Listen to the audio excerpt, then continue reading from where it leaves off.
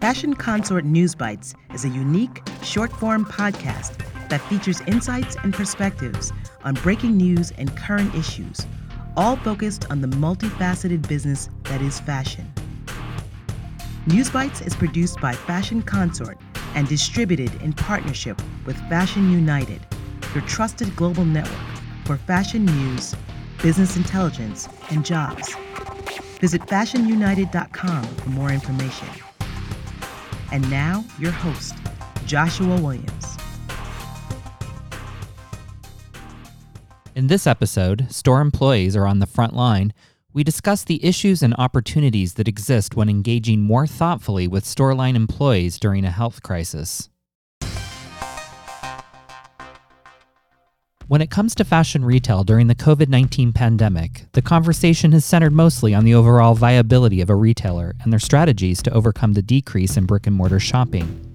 And this makes sense considering the onslaught of bankruptcies that were unleashed in the spring and the real concern these closings would have on employment and the overall economy. However, for those companies that were in a strong enough position to avoid bankruptcy, their focus became twofold: energize their online sales and reopen brick and mortar. And while the latter was welcomed in theory, in practice it meant store line employees at fashion retailers were put at the forefront of a health crisis, making them more vulnerable to COVID-19 itself, as well as front and center in the mask debate. Here's Christopher Lacey, former Director of Customer Experience, Learning, and Development at Barney's New York, and now an assistant professor at Parsons School of Design. Prior to COVID-19, we were already seeing a peak of customer entitlement and how associates were treated in stores.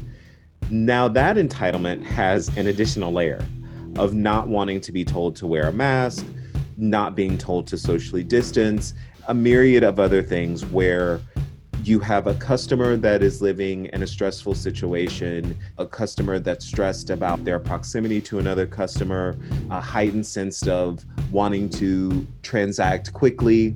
And retailers forgot that associates are also under the stress of remaining healthy, needing to work, and also needing to provide exceptional service.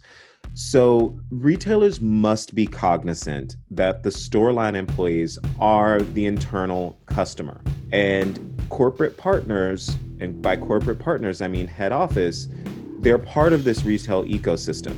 Additionally, in the rush to reopen, retailers didn't really fully consider the operational shifts necessary, especially in relation to store line employees, to ensure adequate customer service levels. The implementation of most operations was set up to just get the store back on track and to get the store to generate sales. The problem is that most POS systems still require contact between customers and the payment solution generally used by retailers.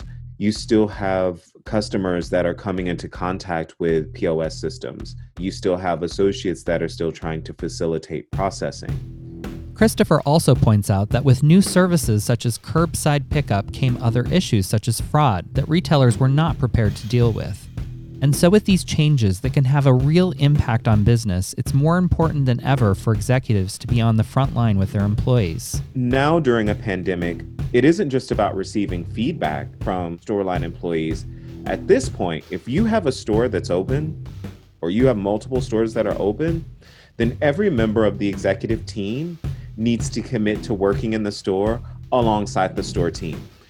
Because feedback on its own during this time doesn't mean much if you're not also experiencing what your team is experiencing. And it doesn't mean you're there every day, but at least 2 days out of a week, head office executives, including the buying team, including HR, need to be there in the store. They have to be, because you can't expect for your store associates and store line employees to go into the store, risk their health, generate sales, and you're working from home. That is unacceptable.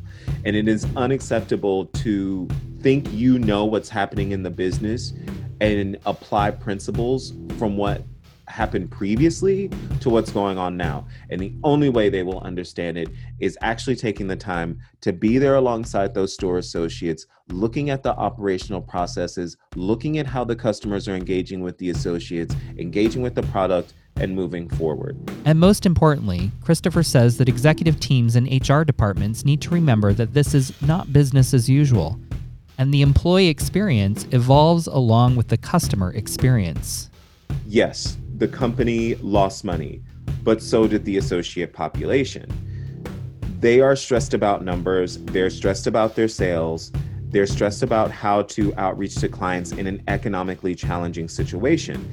So at that point, it's the responsibility of head office to be understanding and provide tools that can assist associates and stores during this time and not try to push for increases day over day, but rather taking a step back and looking at it from the month.